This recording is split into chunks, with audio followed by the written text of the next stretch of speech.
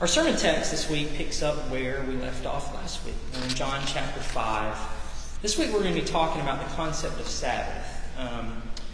This is the first place in the Gospel of John where Jesus has the first disagreements with the Jewish leaders over the Sabbath. Jesus begins healing people. He does acts of mercy on the Sabbath day, and this offended the traditions of the elders there, their ideas of what Sabbath was. And so what we're going to do today is we're going to pause and talk about Sabbath, what it was given by God, how it had become warped over time, and what it can mean for us today on the other side of the victory of Christ. With that said, we'll be in John chapter 5, verses 8 through 16. This is God's word, good, beautiful, and true. Then Jesus said to him, the man that he healed, "Get up, pick up your mat, and walk." At once the man was cured. He picked up his mat and walked. The day on which this took place was a Sabbath. And so the Jewish leaders said to the man who had been healed, "It is the Sabbath. The law forbids you to carry your mat." But he replied, "The man who made me well said, 'Look, pick up your mat and walk.'" So they asked him, "Who is this fellow that told you to pick up your mat and walk?" And the man who was healed had no idea who it was, for Jesus had slipped away into the crowd that was there. Later Jesus found him at the temple and said to him, "See, you are well again. Stop sinning, or something worse may happen to you." The man went away and told the Jewish leaders that it was Jesus who made him well. So because Jesus was doing these things on the Sabbath, the Jewish leaders began to persecute him. Let's pray. Father, I thank you for your word, that in it we catch a glimpse, a revelation of who you are and what you're about, and so a picture of who we are and what we are to be about.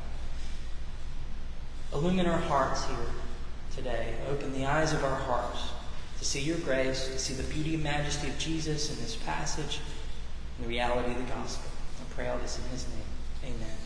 So you ever seen a good gift, a truly good thing, become warped into something that it was never intended to be? I think I asked that question, the answer is yes. We probably have all seen that. Human history, I think, proves that we're uniquely talented at taking good things and warping them, either into idols, so, false gods in a sense that we seek after for security, for identity. We either warp them into idols or we warp them into weapons. We take good things and they become weapons of condemnation against other people, or they become literal weapons of violence. For the idols, we can think of it's Father's Day. Being a father is a good thing. Family's a good thing. But how easy is it for us to take family and warp that and make family our ultimate thing? And suddenly we're asking our kids and our spouse maybe to bear a weight of identity that they can't. That happens often enough, I think. We take good things and we make them into idols. Or we take good things and we make them into weapons. The discoveries of science at the beginning of the 20th century. They split the atom, and suddenly this whole world opened up to physicists, and it became the atom bomb in the generation. We take good things, we warp them into either idols or weapons. In this passage, we see that very thing happen. That it's happened with the Sabbath. The Sabbath, a gift, a good gift given by God to his people, a gift given for human flourishing and thriving in this world, had been turned from a gift into an idol and a weapon. Ultimately, a weapon that was used against Jesus himself. So, with that, what is the Sabbath after all? I think we don't really have a good concept of it because our culture is just so different from this agrarian, mostly farmer culture back then. So what was the Sabbath? Well, the Sabbath was a gift given by God for his people. It was a pattern, a rhythm of work and rest. Work and rest. It's one day in 7 set apart every week where no one did their normal jobs, where people rested from their works and they gathered for worship. And it was one day in 7 set apart to tell God's people a couple of things. It was told, we're not our jobs. We said that in our call to worship. We're not our jobs. Our jobs do not define who we are. When God gave the Sabbath to the new kingdom of Israel, that was what it said. You're not identified by your job. It also said that work is meant to lead to rest and enjoyment. Work is not an end to itself. Work is meant to lead to a rest and an enjoyment in what you've done. And it was also set in place to ensure that we were cared for, that God's people didn't work themselves into the ground, physically, literally, working every day, and that you cared for other people. That the people that you maybe were over as an employer, you didn't work them into the ground. But the Sabbath wasn't just one day in 7, once a week. The Sabbath was part of this whole calendar, the Sabbath system that was set up in the kingdom of Israel. The Sabbath was once a week, but then there were also the festivals. We've talked about that. Jesus goes to Jerusalem for Passover, for Pentecost, for Tabernacles. These were festivals that every faithful Jewish person celebrated. And so those 3 times a year, everything ground to a halt. Everybody stopped working, and they went to Jerusalem to worship and to rest. These were times of joy, of celebration that were built into the calendar. You could not work 52 weeks a year. You couldn't. It was impossible. The Sabbath principle, we see it in things like every year, farmers weren't allowed to harvest every piece of their field. If you had a field and you were growing this food, you would go through one good time. And then the law literally said, don't go back in again. Don't pick up the leftovers. Leave those, and those who are underprivileged, those who are poor, will go behind. And that belongs to them. It's not yours. It was items that were set apart from this whole. This is kind of part of this whole Sabbath system, the edges of the field. But not only was there the once a week and the 3 festivals a year, there was the Sabbath year. Every 7 years, there was what was called a Sabbath year, where you literally did not plant or harvest at all.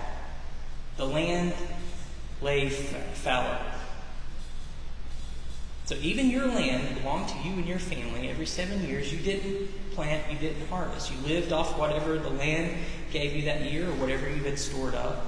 And not only you rested, your animals rested. The land rested. The people who worked for you rested. Imagine that. Isn't that great? A year of vacation every 7 years. By the way, if you've ever heard the term sabbatical, that's where it comes from. It's every 7 years. And so there was this Sabbath year.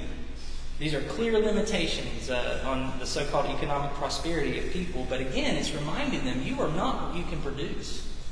Period.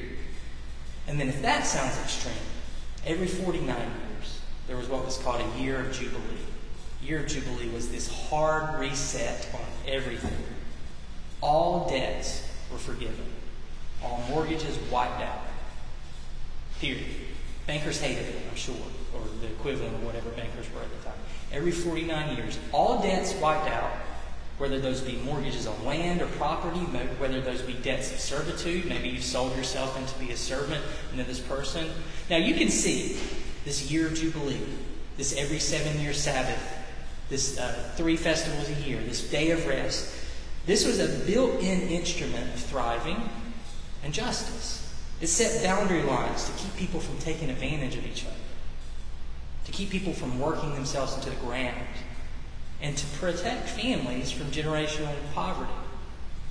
If your dad made a mistake, a big mistake, and had to sell everything that belonged to the family, whenever that next year Jubilee rolled around, it came back. It protected you and your family against these generational cycles of poverty. And what the Sabbath principle, this thing that was built in, was saying was the kingdom of God was not a place where people take advantage of one another. It's not a place where people take advantage of one another. People are not a means to an end. People are valued above what they can produce. People are valued above what they can do for you.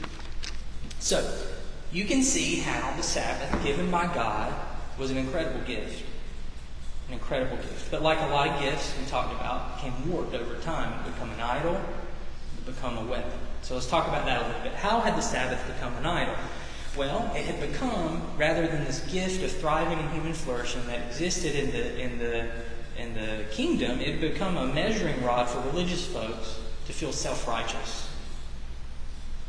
It was this gift given by God, and then people would say, well, I keep the Sabbath better than you. I rest even better. You sleep 8 hours, I sleep 9. Well, they didn't really say that. But what had literally happened over time, by the time of Jesus, is the command to rest, which was very general. God had said, set this day apart and rest. Well, people in later generations had said, well, what is rest? What is work? And they had created 39 different categories of work and had detailed and explicit, like strong detail, exactly how, like there was something called a Sabbath mile. It was an understanding you could only go X. Now, they didn't have like step counters on the phones or whatever, but they could only go X amount of distance from their house. And they could carry this kind of vase, but they couldn't carry this pot. They could carry this kind of... They could put out a fire if it was going to threaten somebody's life, but if a fire was burning, like in the woods, you couldn't go put it out. That's what they said, because that would be work. All kinds of things had built up over time. And this wasn't things that God had said. These are things that people were adding to what God had said. And so this good gift of God had become this meticulous burden, in a sense. And so people would get to Sabbath day, when they're supposed to rest, be able to turn their bodies off from just the rat race of the world, whatever it looked like then. And they're thinking, wait, did I travel too far? Did so-and-so see me carry the pot from the backyard to the door? Like, it had become this burden. And it had been detached as a gift given by God from God's heart, and it had become something that it never meant to be. It had become an idol. People would look to it and say, well, I honor the Sabbath, and so God must love me more, in essence. It had become, in a sense, a source of identity. I'm a Sabbath honorer. They had added all their own rules, not given by God at all. We see it in this passage. Look how the religious leaders respond to this man's incredible healing. We talked about it last week. This man had been weighed down by this sickness for 38 years. 38 years. And here they see him restored to life, vitality. He couldn't so much as get into the water to this hot spring for all this time. And now he's walking through the streets of Jerusalem with his mat on his back. Probably walking with a skip. I would be skipping. But what did they say? They don't say, look at this wonder. Look at this man who's been healed. They say, hey, what are you doing? They say, the law forbids you from carrying your mat. Now, get the scene. This man, incredibly healed. And the first thing they say is, hey, they're running. They're running on the Sabbath. You can't carry your mat. Obviously, it had become warped. It had become an idol. This measuring rod, not just for themselves, but for other people. Now, I think of how it become warped, like a parent telling a kid not to play on the road. You tell a kid not to go on the road because there's cars on the road, right? And so it's a don't go on the road. Play in the yard. Don't go on the road. Now, what if the kid took that? This command is given so the kid stays safe. And the kid thinks, well, Mom said don't go on the road. I'm not even going to go outside. If I don't go outside, I won't go on the road. And so the kid doesn't go outside at all. But then their sibling wants to go play outside. The sibling goes outside to play. The sibling's not playing in the road, but the kid inside's thinking, I love Mom better because I'm inside. I'm not even close to the road. That's what's going on here. God had not said, don't carry your mat if you've just been healed after 38 years of sickness. God is delighting in what Jesus has just done for this man. But the sibling who thinks that they can earn God's love is sitting inside going, tisk, tisk. So, as I said, the Sabbath, this gift had been given, become an idol. And people had taken advantage of it. But it had also been warped into a weapon. It becomes an idol of sorts, and not just an idol, a weapon of condemnation toward others, and ultimately a weapon used against Jesus. They used the Sabbath as a weapon against this newly healed man, as we just said. They've looked at him in his healing, and they condemn him in his joy. They condemn him in the joy of his wholeness, using the Sabbath, this gift of God, to beat him down, to stamp out this joy that had just been given to him by Jesus. The Sabbath forbids you to carry your mat. It's easy for us to, I think, take good things and maybe even inadvertently use them as weapons against other people. I know this story from the seminary I went to. So a number of years ago, I don't actually know who this was. I just know this story secondhand. But a number of years ago, one of the female students at the seminary, her car had broken down. And she needed to get back to the seminary apartments, which was like 3 miles away from the campus. And it's late at night. The only other person there is a guy who works in the library who also lives at the seminary apartments, 3 miles away. Her car's broken down. He has his car. She asks him for a ride. And he says, well, I told my wife I'd never be alone with another woman, so I'm sorry I can't give you a ride. He gets in his car and he drives home. He just leaves her there at this empty campus in Orlando, Florida. Doesn't even send his wife back with the car. Doesn't do any of that. What he had done, he had taken probably this good rule that he and his wife had set up, and he had almost inadvertently used it against this woman. Not inadvertently. He had left this woman in the parking lot all along. Why didn't he let her take the car? Why didn't he... he could have let her take the car and walk home, or let her take the car, his wife come back and get him. Any number of things that he had inadvertently used this thing that he and his wife had set up for each other as a reason not to help someone. It's a very strange story, I agree. But in their hands, in this passage, in a much stronger way, the Sabbath has become a weapon of condemnation for this man. But not just for this man, for Jesus himself. As we see in verse 16, springing from this, they began to persecute Jesus. This becomes a point of contention. We'll see it pop up later on in the Gospel of John a few times. Jesus keeps healing people on the Sabbath, and they have a big problem with that, which is preposterous. But they have this huge problem when Jesus keeps healing on the Sabbath, and then Jesus says things that drive them crazy. Like, I'm one with my Father. My Father is at work, and so am I. Saying, God's sustaining of all things happens even on this day of rest. I am the Son of God, and I have come to restore and sustain. They keep saying it. He keeps saying things that drive them crazy, and this disagreement over the Sabbath kind of becomes the sticking point that leads to them eventually turning against him wholesale and handing him over for crucifixion to the Roman authorities. It's an animosity that builds up over time. Think about the tragic irony in all of that. This gift of rest and rejuvenation, this gift of justice and rest given by God, is used against the Son of God. Jesus, the Word who was with God in the beginning, who gave the Sabbath, finds his own gift used against him as a point of condemnation. What a tragic moment. To not only warp the gift, but to spit in the face of the giver. So the Sabbath's been warped into an idol, into a weapon. But it's not just a gift that's been warped. It's a promise that's been silenced.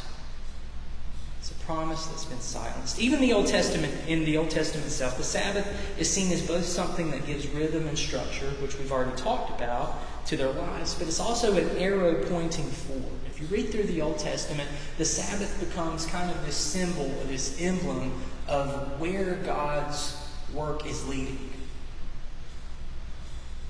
That God is at work to bring a great kind of eternal Sabbath to His people, a rest to His people that they can enter into, that can become theirs. That life isn't an aimless chasing after this thing or that thing, but that time is leading to a rest from labors. In fact, the completion of God's work of redemption is this eternal Sabbath. The culmination of all of His work, bringing His kingdom to bear on our world in the greatest extent, rolling back the effects of sin, that we might rest in the security and the grace of His love. So in that sense, the Sabbath instituted by God pointed squarely to Jesus. Pointed squarely to Jesus, the one through whom God was bringing His kingdom in its fullness. The King who does reign in righteousness and justice. The one who does see and lift up the humble. The one who doesn't just bring a stoppage to work on one day, but the one who can truly bring rest and guarantee that God's purposes will be brought to life in our world. The Sabbath always pointed to Jesus. And that's why the earliest Christians, the very earliest Christians, that first generation, remember, who were all Jewish, they began worshiping not on Saturday, not on the traditional Sabbath day, the last day of the week. From the very earliest times, they began to gather on Sunday, the first day of the week. Why? Because Sunday was the day that Jesus rose from the dead. What they saw is that the Sabbath always pointed forward to Jesus. Always pointed forward to Jesus. And what He had completed in His cross and resurrection led into a new creation. A new first day, in a sense. And so they began to gather on Sunday because they'd seen something cataclysmic, something profoundly world-transforming had happened. And now they stood as people not looking forward to what God was going to do, but that God had already started to bring His kingdom to bear in Christ, and had already completed something in Him, so that they now lived as people looking forward out from the worthiness that was theirs in the resurrection. Now, in the New Testament, you won't see it called Sunday, because they didn't call their days that at the time, but you'll see it called the Lord's Day. The Lord's Day. Yeah, every day is the Lord's Day. They all belong to Him. But when they say the Lord's Day, John says it in Revelation. They talk about it in the book of Acts. That's them gathering on Sunday, this day that they said had been set apart by Jesus and His victory. Just like those earliest Christians, we stand in this long shadow cast by Jesus as those who have begun to enter into the rest that He gives to His people, but people who await its fullness. Because we don't see the fullness of the kingdom. We live in this already, but not yet time. God has already won the victory, but it's not yet brought completely to bear. And in the here and now, in this in-between time, we can experience some of the flourishing that God intended for human beings when He instituted the Sabbath in the first place. How? Well, that's where we're going to close. Some ideas about how to apply this concept to us. Not to turn the good gifts of God into an idol or a weapon, but to live into this rest that is ours in Christ. The first way is to know God's intentions for you. The Sabbath was supposed to tell all of those people in the kingdom of Israel, throughout all of those generations, the Sabbath was supposed to be a once-a-week reminder to them that you're not your job. You're not what you can produce. You're not the grades you make. You were made for flourishing. And so you're not going to work 7 days. You're not. We're going to make this where you can rest and know that you are worth rest. It is okay to rest. God's intentions for you, for us, and we see even more clearly in Christ, are for us to live in the worthiness that is ours in the gospel. I think that's what actually Jesus was after when He said in verse 14 to the man, "See, you are well again, stop sinning or something worse may happen to you." He's not saying the reason you got sick in the first place is because you were super sinful. Now watch out, you're going to get sick again if you sin some more. I think what Jesus is saying is this: God's intentions for this man are to live a life set free from even the bondage of sin, to heal him not only from a physical ailment, but from the inward destruction that sin brings. And the man could rest from his labor of trying to find physical healing, which he had lived in, trying to get into that hot spring for 38 years. But his body has now been restored so that he could pursue goodness, not selfishness and sin. And so we can live as people knowing God's intentions for us, knowing His delight in us as His children, and let that be the springboard out into the rest of our lives. The love of God in Christ can become a bedrock for us. Not just one day in 7, like it was for the ancient kingdom of Israel, that gave them rhythm. But the love of God in Christ can become our rhythm. The thing we come back to every single day. Another way we can apply this is we can practice Sabbath rest. We can practice Sabbath rest. Now, the earliest Christians, as I said, they started worshiping on Sundays and not on Saturdays, the traditional Sabbath. And so we can prioritize gathering for worship. We can prioritize gathering for worship. We set this day apart as different than other days. Maybe being a part of applying this reality to our lives is being even more purposeful about this. Maybe we ask questions about what does it look like for us to be intentional for myself and for my family, in rest. I'm not about to start creating 39 different categories of like you need to put your phone on Do Not Disturb starting at 6 p.m. on Saturday. Like none of that. We're not doing that. We live in the freedom, right?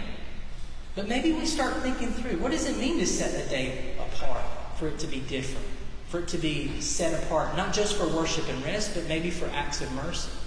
I know a lot of people who, part of their Sabbath rhythm is they find things, ways for them to do good on that day. Nothing big. They don't, go out for 5 hours to do this, clean up yards. Maybe you want to do that. But to find out intentional ways to worship and to rest. Because God gave the Sabbath principle not as a burden for us to wear, not as a measuring rod for us to see how righteous we are, but as a way to care for us, to be intentional about rest. The third one is this, and we'll close with this. We pray for and we begin to develop a Sabbath culture in our church. Develop a Sabbath culture in our church. I spoke earlier about the Sabbath system, that it was set up. We talked about the year of Jubilee, this incredible, wiping away debts. What generosity that would be. But the huge part of what that system is it was supposed to make the kingdom of God a distinct community. The kingdom of God, of all the kingdoms of the world, would be a place where people were not taken advantage of, where people were not valued by just what they could do for you or how much money they had in their bank account. It was a place where the poor would not be mistreated. It was a place where bosses wouldn't be able to lord over their employees. A place where people wouldn't work themselves into the ground chasing the false money of God for success. And so for us as a church, I think this is our calling, to create a community where we remind each other often that we are not our jobs, that we're not valuable because of our position on an organizational chart. We're not valuable because of our grades on a report card or whatever it might be. That I'm valuable because I have been chased by the love of God in Christ. And that's mine.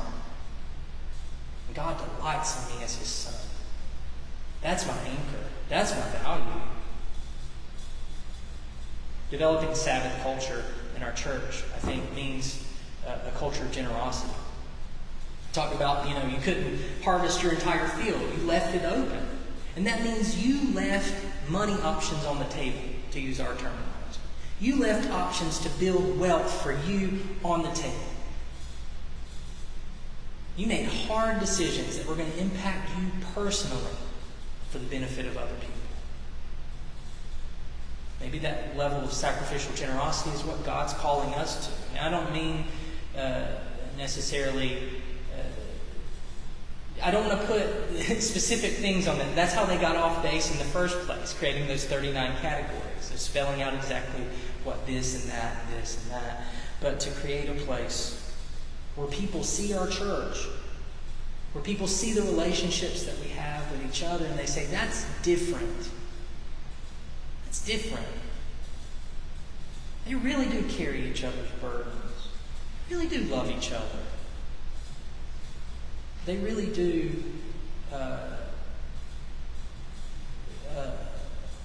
walk with each other. A place where we swing the doors of our church as wide open as Jesus has swung the doors of his kingdom, and we invite people to come in, not to find more stuff to do, because we can find stuff to do in 1,000 different places, but we swing the doors open and we invite people into the rest of God. Let's pray. Father, I thank you that you care for us, for our flourishing, for our thriving. And that in this world where we can chase after 1,000 different things to try to find our worth and our identity, that we can rest it securely in you. An objective truth in our subjective world. That your love for us in Christ is the most important thing about who we are. And everything else can spill out of that. And so, I pray that you would help us to rest. Literally, physically rest. To work that as a pattern in our life. That you would help us to rest spiritually in who you say we are. That we can rest from our labors of trying to prove ourselves. That we can live out of this worthiness. Work that in us, God. Change us individually and as a community, as a church. Develop a Sabbath culture here, a culture of generosity, a culture of joy. Make us people who walk in your joy and in your rest. In Jesus' name, amen.